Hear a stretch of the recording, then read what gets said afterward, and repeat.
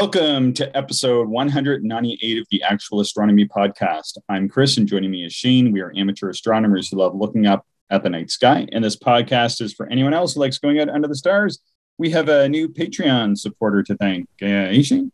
We do. Ethan, thank you very much. Really appreciate the support. And really that goes out to all of our Patreon supporters. As always, we certainly love seeing it. It helps us do lots of things on the podcast. And we're going to, at some point, I don't know if it's this episode or next episode, we're going to get into some work that Ethan's been doing, like some one of his observing projects, which is very, very cool.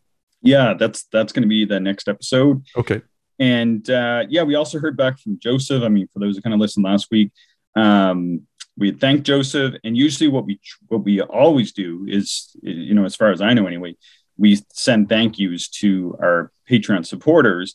And when we wrote Joseph, it came back. We thought, well, we'll see what happens. And we kind of sent out a shout to him. And anyway, he wrote us back this week and send us all kinds of great information on his projects. And both he and Ethan have some really interesting projects, and they really detailed them out.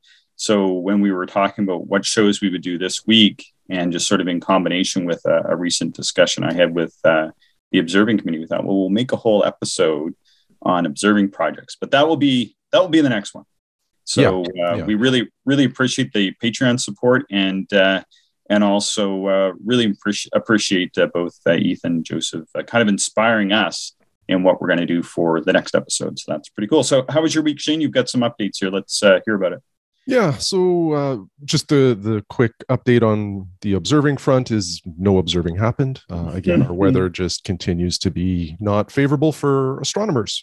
Clouds pretty much every night, I think. There was one night where the moon was sort of poking through some clouds, and it allowed me to do some measurements on my Takahashi 76. I'm trying to measure the back focus required to get the 24 millimeter panoptic focused, and then do the math as to how I can fit the bino viewer into that light path without needing a Barlow. So it's a real slow process when you can't actually see anything with your telescope. So anyway,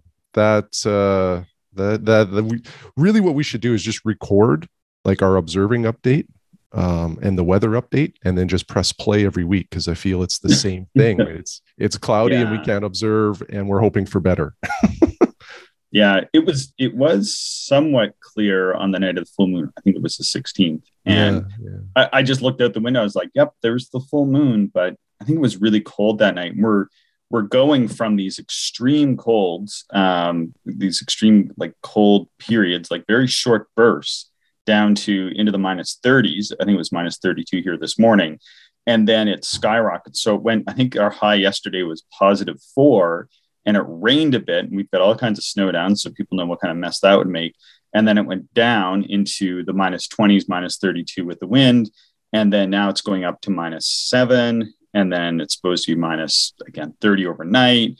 And then it's going to minus 12. And then it's going to be cold for a few days. And then it's going to be 5 degrees. It's just really, really difficult. And what happens, of course, I think, Shane, is that, because this is happening over a large piece of the earth, basically, is that you got the snow and other moisture that's down. And of course, when it moderates, that kind of evaporates a bit and goes up. And, that's kind of the cycle for making clouds. So, yeah, it is. Our forecast, though, this week, like right now, Monday night through Friday night is clear, but so Monday, Tuesday, Wednesday, we're minus 30s as overnight lows. And then Thursday, Friday is minus 20 and minus 16. So Thursday, Friday might not be too bad, a little bit better than minus 30 anyway. So yeah, it's just, and often when it's been clear-ish, it's been super windy, which it's not great. So well, yeah. And a couple of times I've poked out with a telescope or binoculars, like the seeing really has been quite poor. So anyway, I'll take whatever I can get. If it's clear this week, I will certainly get out for a little bit and play around. So, but anyway, I do have some other updates. Yeah, go for it. I don't know if you saw this, Chris, about Takahashi. they just killed a whole bunch of eyepiece lines. So the Takahashi LEs are discontinued. So if you want any of those, whatever is left in stock is really all that it will ever remain. The Takahashi Abbey orthos are discontinued. They recently, I don't know, probably for the last 5 to 8 years, they've had a 28 millimeter Erfel that's discontinued. And I think, don't quote me on this, but they have some ultra wide angled eyepieces, and I think they discontinued those. Oh, really? Those are always kind of interesting, but like don't get me wrong, I really like the Takahashi stuff, but I found like I never looked through any of the orthos, and I didn't look through any of the crazy ultra wides they had. But I kind of feel like those orthos were kind of, from what I read anyway, seemed like might be not as sharp on the edge as what one might hope for. And the LEs were getting really long in the tooth. I mean, those have been around since I started doing astronomy. So yeah. You're right. Like, I think I have the second edition of the Backyard Astronomers or Backyard Observer's Guide by Dickinson and Alan Dyer. Yeah. So like that's from the early 2000s. And at that point in time, like it talks about the Takahashi LEs as premier eyepieces, but they weren't even new at that point. So yeah, they've been around a long time. They're considered a pseudo Masuyama eyepiece. Like they use that same design, like I think 5 elements. The LE, I think, stands for long eye relief, but it's not really that long. It's a relative statement. It's long compared to Plössls, but it's not long eye relief that you and I, as eyeglass wearers, require. And I have owned a couple of the LE eyepieces. I had the 30, and I had the 7.5. I think it is. Sounds about right. Yeah, the 7.5 was quite sharp on axis, as was the 30. But I found eye relief too tight, and edge performance on those, even in like my f like 7 to 8 telescopes, was not very good. And probably what disappointed me the most was the 30. And it's because the glass, like the top of the objective, is really recessed in the eyepiece. Yeah. So even though, like, I think they advertise like 20-ish millimeters of eye relief, effectively, I think it's only like maybe 10 or 12, because that glass is so far down, you just can't, you can't get your eye anywhere near it. Yeah. So anyway, neither of those eyepieces stayed in my collection very long. They're gone. I do own the TAC Abbey Ortho, the 32 millimeter. And it's a wonderful eyepiece. I love it. It's fairly lightweight. It's quite sharp. Eye relief is really nice. It works well for me. I did have I had the 9 millimeter as well as the 12.5 millimeter. And I preferred the old 0.965 Takahashi MC orthos over the modern Abbey orthos that they've been selling. Yeah. Like they were very close in performance, very sharp, very good sort of neutral presentation of color. I just have a real crush, I guess, or affinity for those old MC orthos. Like they're smaller, they're lighter, and I think their performance might have just been a notch above these Abbey orthos. So you factor all of that in, and I, again, those, other than the 32 millimeter ortho, the rest were sold. And the reason why I kept the 32 is like, there's not many long focal length orthos out there. Yeah. Like the Zeiss Abbey orthos, there's a 30 or 32 millimeter, but it's exceptionally rare. And like, I think you're probably paying $1,000 to maybe $1,500 for that one single eyepiece, which, I'm really not willing to pay that much money for it. So I think the 32 millimeter is a fantastic ortho that, if you are an ortho fan, it's one to consider, because again, there's just not many in that focal length. Yeah, I'm just looking here at the ultra wides. There were a 90 degree set. There was 4, 10, 7, 5.7, and 3.3. So sort of a beautiful selection, in my opinion, anyway, for focal lengths. I think they knocked it out of the park there, and they were 90 degrees. But I think the eye relief on them was, I don't know, maybe it was like 12 millimeters. Yeah, that's what it's saying. Yeah, the eye relief on them was 12.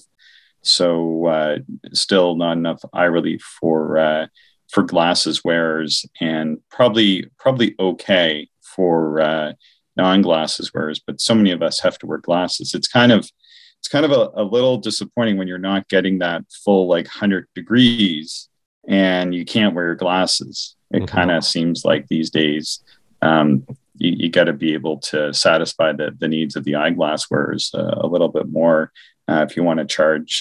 These are about $1,000 Canadian, I think. So that's a lot to pay for an eyepiece that you couldn't use with your glasses. But here they were the best. I hear they were really, really good. Those that reported on them. I never tried them. Yeah. I've never tried them either. Just read reports.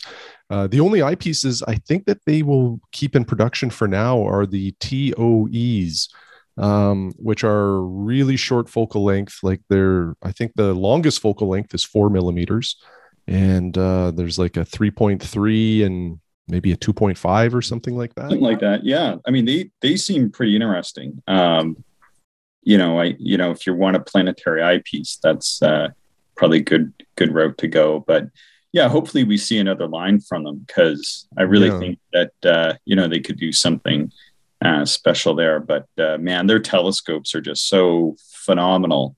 Maybe they're going to just put their efforts into maintaining their line of scopes simply because of how good they are. Just kind of remarkable how great a telescope Takahashi makes.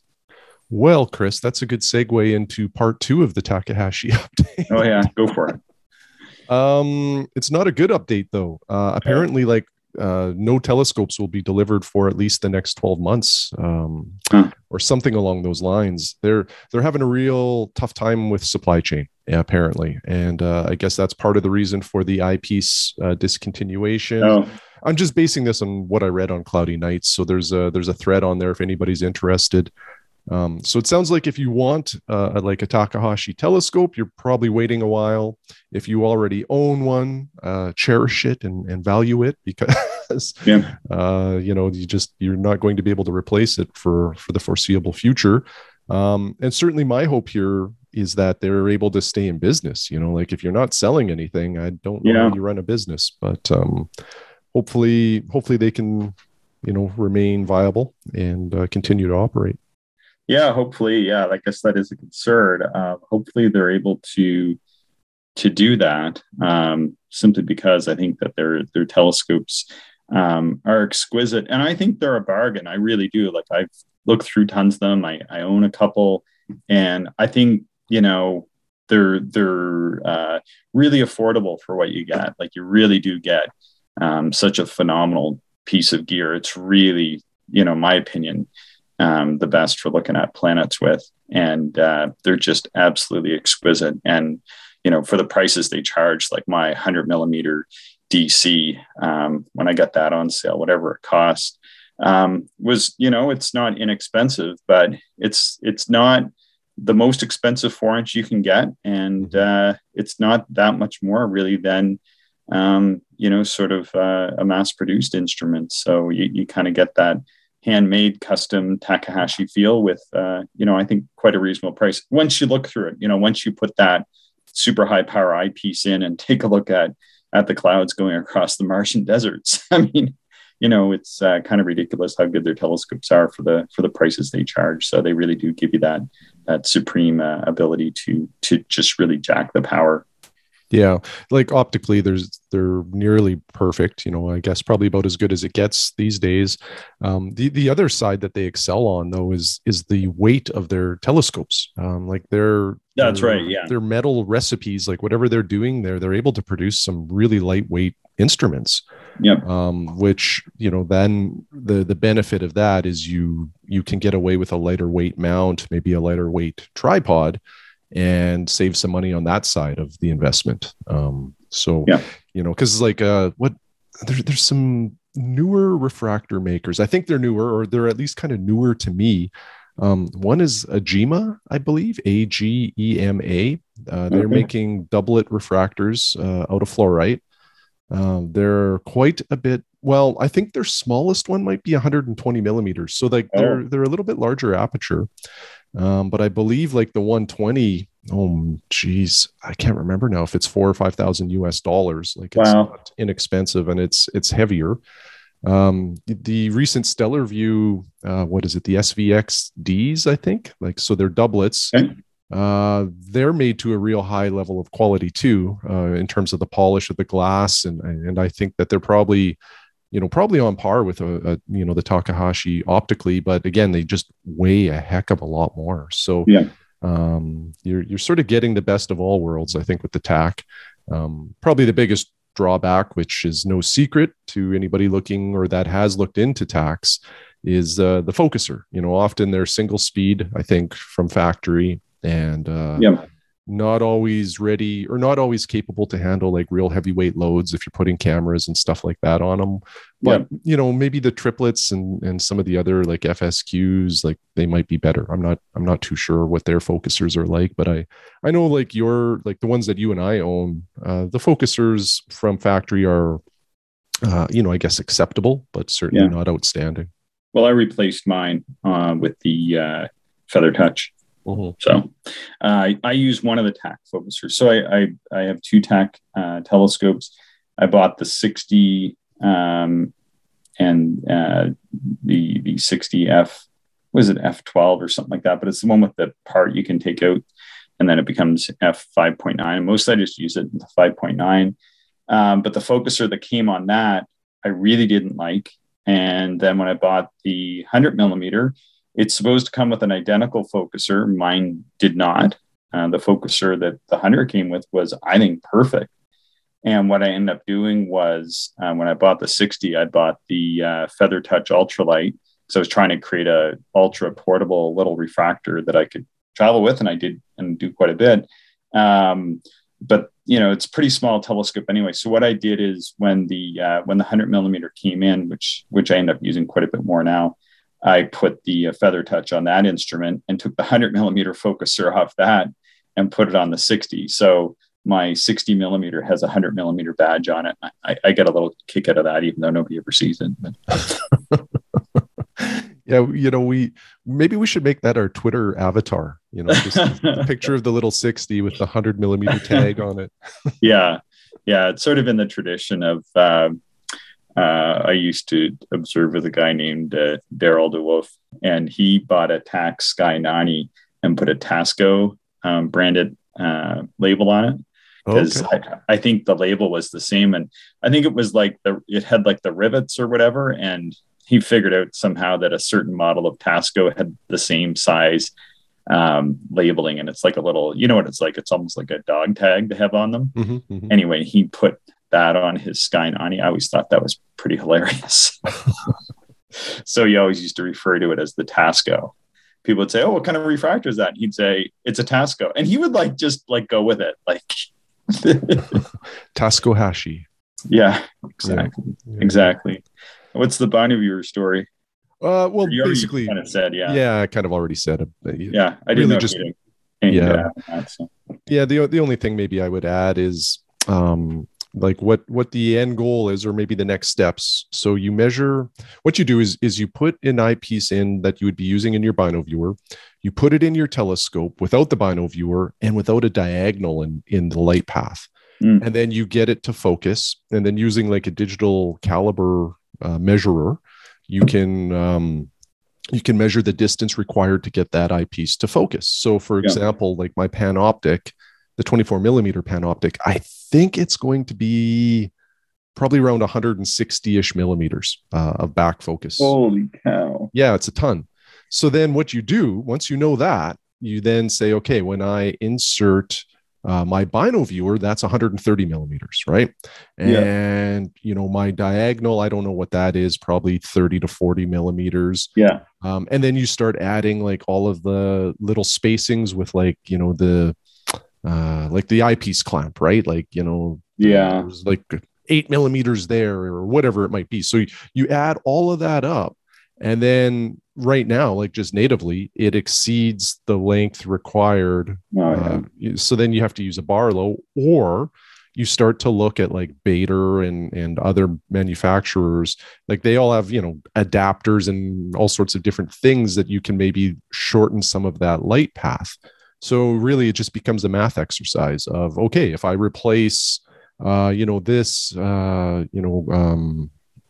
this like nose piece or this eyepiece clamp, with something of a lower profile, I can shave off 7 millimeters, right? Yeah. For example. And you do that at every point to see if you can get the Panoptix, in this case, at 160-ish millimeters, see if you can hit that mark by just, shortening that light path. And it can be quite challenging. And in some cases it's impossible. You just can't do it. And you still have to use a Barlow or some sort of, glass path corrector to get things to focus. So anyway, bino viewing can be very rewarding. Like I've certainly enjoyed it when I've done it. This part of bino viewing is probably not as fun, but once you figure out what your configuration needs to be for your particular telescope, you're made in the shade. You do it once and then it'll just work for you going forward. So I don't mind the timing of doing this because we're not really observing much anyway. So this is a good time to be messing around with gear to get it to work. Just cut your tube down. Well, that's what some people do for sure, right? Like some people will just cut the tube by, 50 millimeters or whatever they need. And then they're okay. And then if they are not using the bino viewer, you just put an extension in your focuser to kind of reclaim that light path. And you can then use mono eyepieces and everything works fine. But cutting a tube is not for the faint of heart. To cut it, you really need to cut it perfectly straight. So most people in their garage probably aren't going to be capable of doing that. You probably need to take it to some kind of a machine shop. And like in our case, or at least with my Takahashi 76, the focuser is threaded and it just screws into the optical tube. So like if I cut my tube, I lose those threads and then I don't know how I attach a focuser anymore. I guess they could probably rethread the OTA, but I don't know. It just seems like a mess. That's easy. This is all easy. Oh, yeah. Okay. I'm going to drop it off at your place this afternoon. I don't think you would want to do that. Yeah, you're right. I would never do the work and just observe through the telescope. Is it done yet, Chris? Just about. I need another week. No, you'd never see it again. All right. Yeah. I finished teaching my astronomy class. Yeah, that's what I'm up to. That's it. Okay. So it ended and everybody was happy?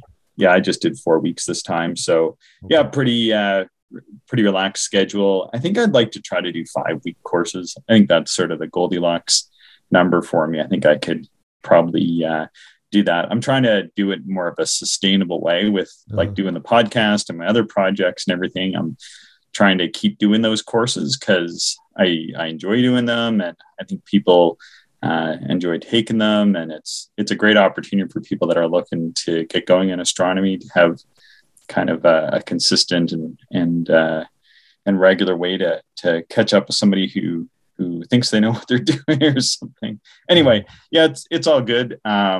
So we'll see how that goes into the future. I'm going to do one in the spring that will be 4 weeks, and then I think I gotta get back to the calendar work this week. I have to sort of finish corralling my information together.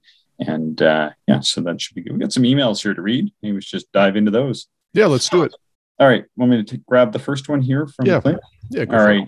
So we heard from Clint. He says, Chris and Shane, hello from Idaho. I recently stumbled upon your podcast and have binge listened from the beginning. It's always like a surprise that people listen to it from the beginning because and that's great.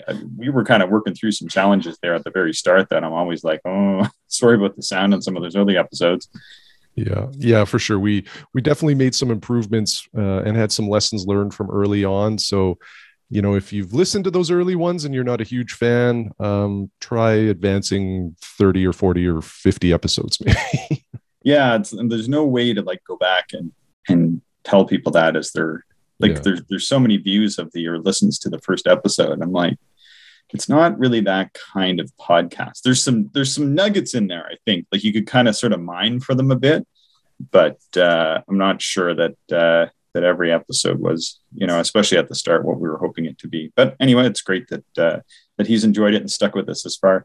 He said you've also included many helpful tips for my observing as a more novice observer. So that's great. It's one of the reasons why we did the podcast. He said, I recently listened to episode 80, your book giveaway, knowing that I discovered your show too late to take part in the drawing. I have to believe somewhere in a vast universe, there's a copy of myself that was fortunate enough to be listening to the show at the time and enter and win the book. So yeah, that would be great. I only got one copy of the book this year, so we didn't do a giveaway, and we gave away a calendar instead. So maybe we'll just mix it up every year, or who knows. We also had to upgrade some of our software, so we had to put some money towards that. And we gave away, so last year we gave away one book, and this year we gave away 2 copies of the calendar, I think, something like that. Yeah, you're right. So we've upped our game. We just changed what we were giving away just for variety. And then Clint goes on to say, I am a biologist by training and fascinated by minute details and the inner workings of stuff. The universe has always been a marvel to me through astronomy and observing, though astronomy and observing are fairly recent pursuits. It says 2 years ago, my son asked for a telescope for his birthday. Knowing nothing about observing at the time, my wife and I bought him a Celestron 70 millimeter travel scope. That's pretty good little travel scope to get started, I think. Yeah, that's awesome. Like that telescope is... Like, I kind of almost hate the word starter scopes because it implies that there's a limited lifetime to them. And it's not the case. Like, that is a telescope you can use your whole life. And you won't be disappointed. It'll be really good.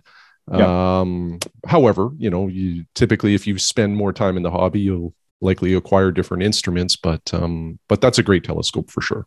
Yeah. And then he goes on to say, I've been hooked ever since. And, he said, as inexpensive the scope is, I love what it allows me to see. I really enjoy viewing open clusters and try to find as many messy objects as I can, though the objective is not much for light gathering. I use a 60 a lot of the time. So I think like a good little 70 like that is always going to serve you well. But he goes on to say this, which I think is great. He said, this week I just purchased a new Skywatcher SkyMax 127 on an AZ GTI mount, which is, I think that is a great combination for somebody in his situation, because that's a 5-inch, and I think that's the little Maksutov that Skywatcher sells. It's 5-inch, so it's like, good size 5-inch, and on an AZ GTI, which is the mount that I have.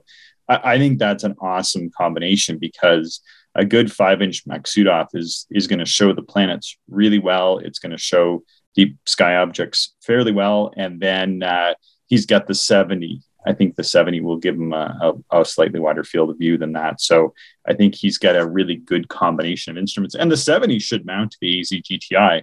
I don't know what the mounting situation is for the 70, but that should be pretty easy to sort out. If he needs any help, just send me a note and I'll help you out. Goes on to say, work has been super busy. I have not been able to get first light yet. This email's maybe a week or so old, so he might have been out by this time. Said last night temperatures were in the single digits Fahrenheit, but the sky was clear, so he took out the 70. In a few minutes, he could bear the temperatures. He was able to see the Orion Nebula, Pleiades, and the moon. And the moon is fairly full now, and there was snow on the ground, so lighting was terrible. And he still appreciated the opportunity. And then, he says, all the best, Clint in Idaho. So thanks so much for the email, Clint. I think I did respond.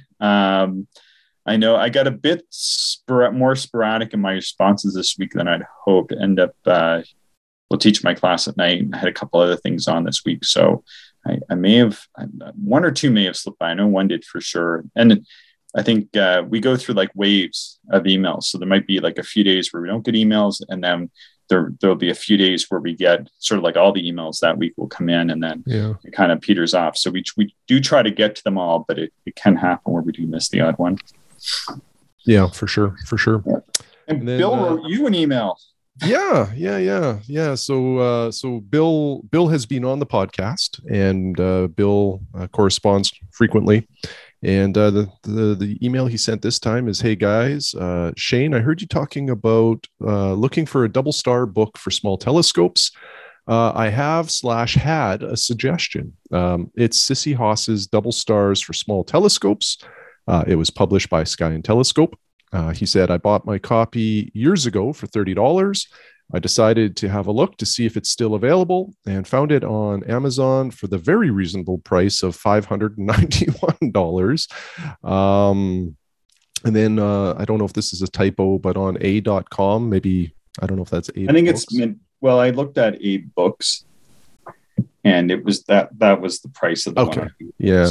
And there it's $255. Yeah. So that, you know, tongue in cheek, Bill said, so that's a steal. Yeah. But anyway, he says, it's too bad because it's a fabulous book grouped by constellation and is really just tables of data.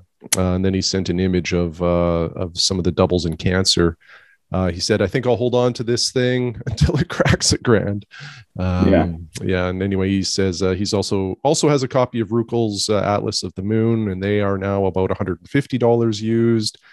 And then hope things warm up soon for you guys.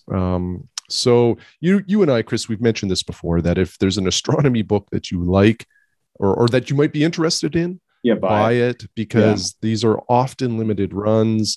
And when they go out of production, the price goes through the roof. This is a book that I've always, this was one of the books that I kind of, wavered on. I should probably buy it. I never did. And now I'm regretting it.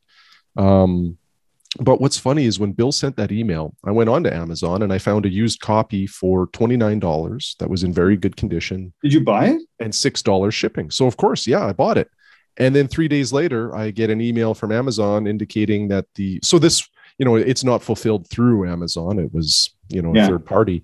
And I received an email indicating my order was canceled and I'm not receiving the book. So I don't know if they just didn't have it or if they realized they could make a lot more money on it. I'm not sure. So disappointment.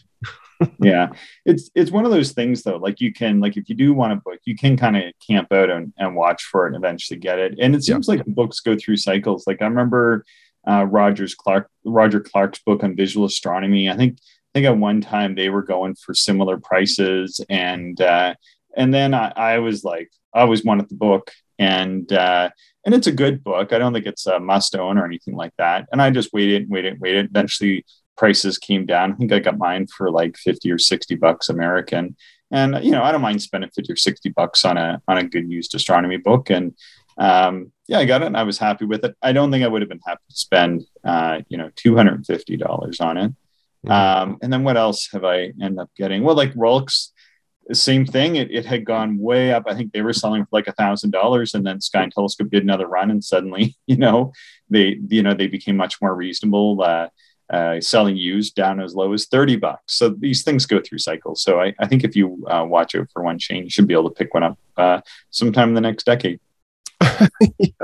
And I'm glad that Bill mentioned that book, because as far as double star observing goes, it is one of the benchmarks. Like a lot of people reference Sissy Haas's book, and a lot of people use it. It's it's a really good book. I think there's over 2,100 or 2,500 doubles that are charted in there, and are all within the range of small telescopes that a lot of amateurs have.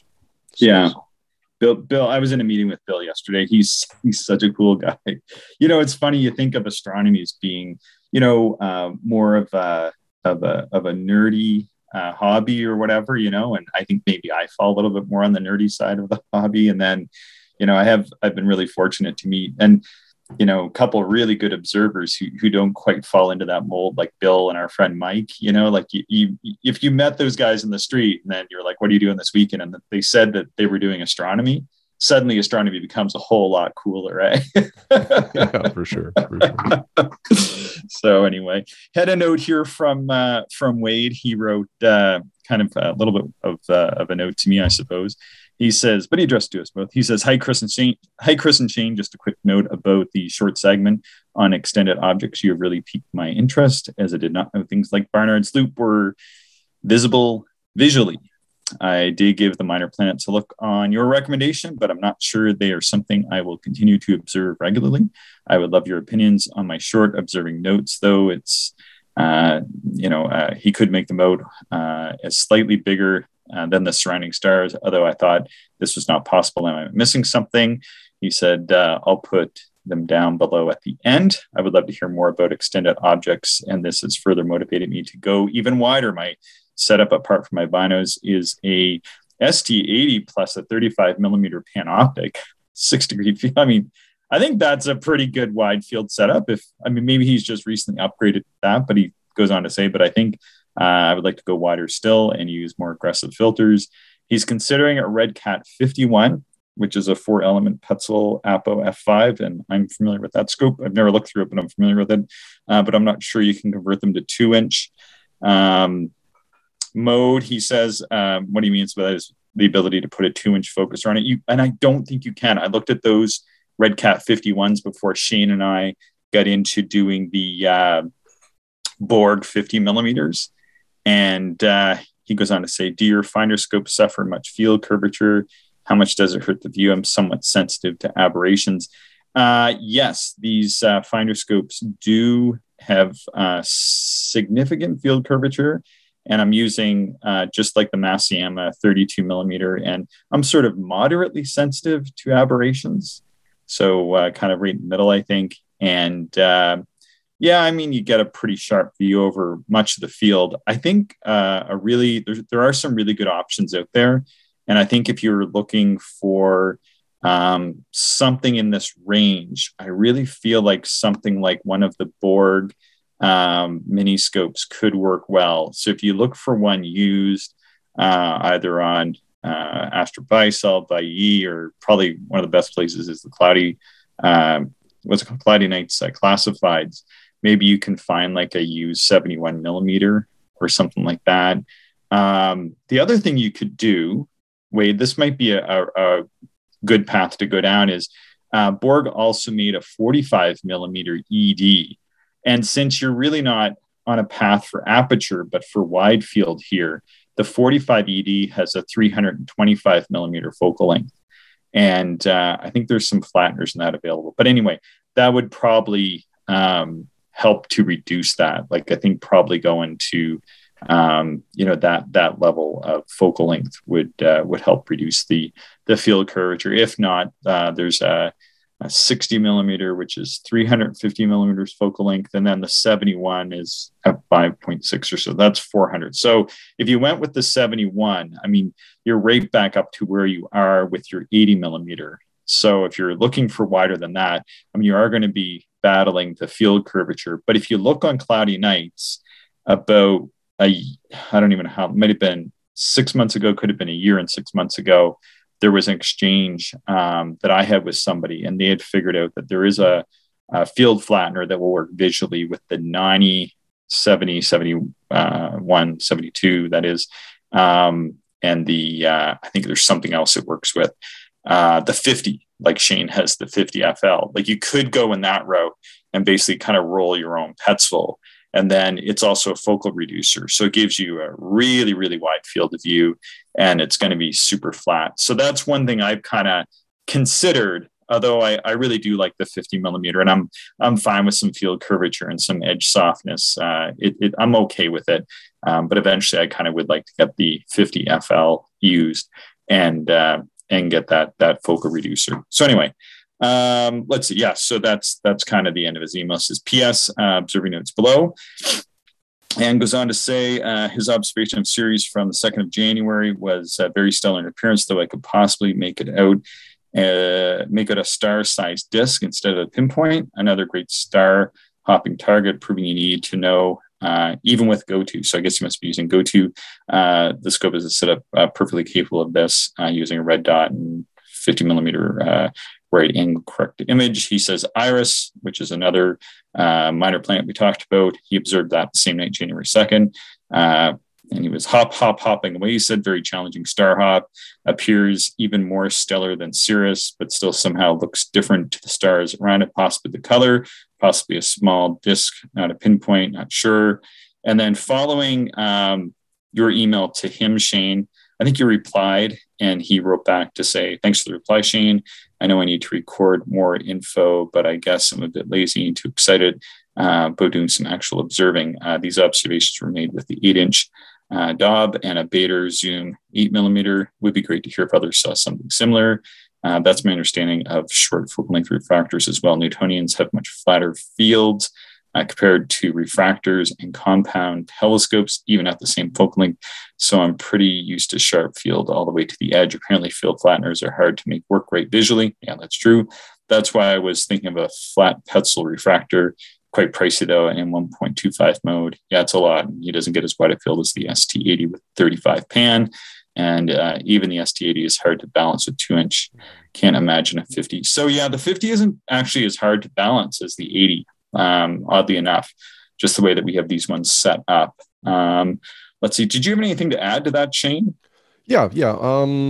What I would say too, like if you're looking for a wide field refractor that has good edge performance, first off, I think the expectation to set is you're probably not going to find anything greater than 6 to maybe 7 degrees field of view that provides that real sharp field right to the edge. So another option out there is the William Optics Zenithstar 61 millimeter. It's an f6 or f5.9 or something like that. Its focal length is 360. I have that. It has a 2-inch focuser. It is sharp to the edge. Like, it's a phenomenal telescope. Its price is not too bad. And if you put like I think a 7-inch dovetail on it, it helps balancing when you put the big heavy 2-inch eyepieces on it. So that's what I'll add there. Then maybe the only other thing I'll add is just what I shared in regards to feedback for his observing logs. His logs were really good in terms of what he observed. And I basically just suggested to add a little bit more information regarding stuff around the observation. So like, what telescope did you use? What eyepiece, filter, Barlow, sky conditions, in terms of seeing and transparency. And then temperature and humidity are sometimes interesting too. And the only reason I suggest that is, the human memory is terrible. None of us really have good memories. Some are slightly better than others, but in general, it's not a good place to store information. So, in a year or two, excuse me, you may forget some of those details about your observation. And sometimes that can be like, some of those details can be really helpful in the future. If you're trying to see something in a different way, or even replicate an observation, having all that data there can just help you with your evolution and your observing. What did you think about his observation of more like stellar or tonal appearances of the minor planets that he was observing, like Sirius and Iris? Yeah, really interesting. Like, I'm fascinated by that. And I'm very curious about other folks' observations of the minor planets, if they've noticed that too, instead of the minor planets. Because you and I have basically, I think, if I go back to the podcast where we talk about the minor planets, I think we've often said they will look stellar. I'm fascinated that with his 8-inch, he was saying, that Ceres, kind of looked a little different. It wasn't like all of the other stars, and possibly a small disk, not a pinpoint. So, if anybody has noticed that, please write us and let us know. I'm very curious. Yeah, it's quite fascinated by his observations there. And I spent like just thinking about it. I don't think I replied about it, but because you replied, and I thought you sent out a nice reply. And but I was thinking about it, and I mean, there's an element that makes a lot of sense to that.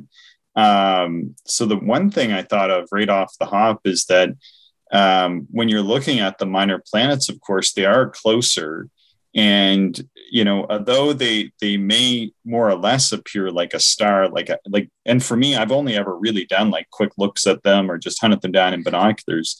But now it really makes me want to go and take a closer look.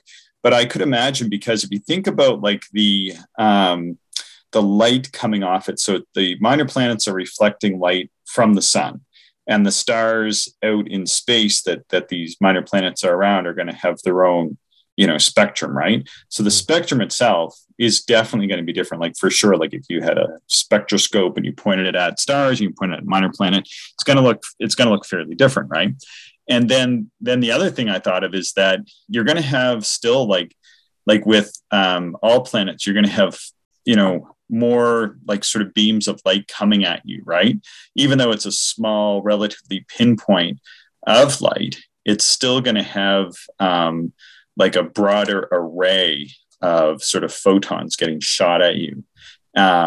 Is that visually detectable? I hadn't really thought of that before. But I mean, I kind of feel like that at the very least, he's made a tremendous observation here. I think Wade has pretty darn good vision and is a very attentive observer, just in kind of how he's sort of approaching things and what he's talking about. I think he's really got the observing bug, and I think that he's also really thinking about his observations and really, kind of working through them and not just going and looking at something and moving on, which is basically all I've done when I've looked at minor planets before. It's just not something I've done. Now I really want to go take a look.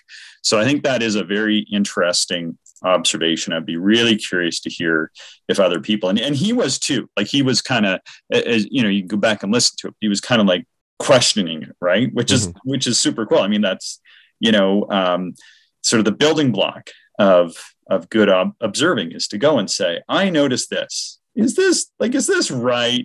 And I really can't tell him, because I think it's a really interesting observation. And it would be cool if other people wrote back with observations using various size instruments. And these objects are still reasonably well placed, Iris and Sirius. And it would be really interesting to hear somebody maybe with like a 15. I know there's a couple of people that have 18 and 20 inch telescopes out there that listen to the show. That would be cool to hear if they could make similar observations. The other thing I thought is, like, because they're a little bit extended, even if you were still only seeing it as a pinpoint of light, the blurring of that light might be a little different. I was thinking about our bad conditions. I can't remember where Wade is, or if he's told us where he isn't. Maybe it's inconsequential, but let's just say that you're observing an object that is extended, but it's not that extended. So you're not really seeing it as much more, or not even more than a pinpoint of light. But let's say that the seeing conditions aren't amazing, and it's kind of, it's kind of blurring a bit. Then maybe it's going to look different from the stars. So anyway, we do have an email from Jim, but I'm getting a note from Shane that maybe some of the audio is breaking up a bit. So Shane, do you have anything left to add? Maybe we should end it there and we can reconvene. Yeah, no, I have nothing else to add. Chris, thanks. All right. Well, thank you so much. Thank you everyone for listening, and we hope you enjoyed the show. If you are interested in more information, would like to contact us, or if you would like to support the podcast, check out our website, actualastronomy.com.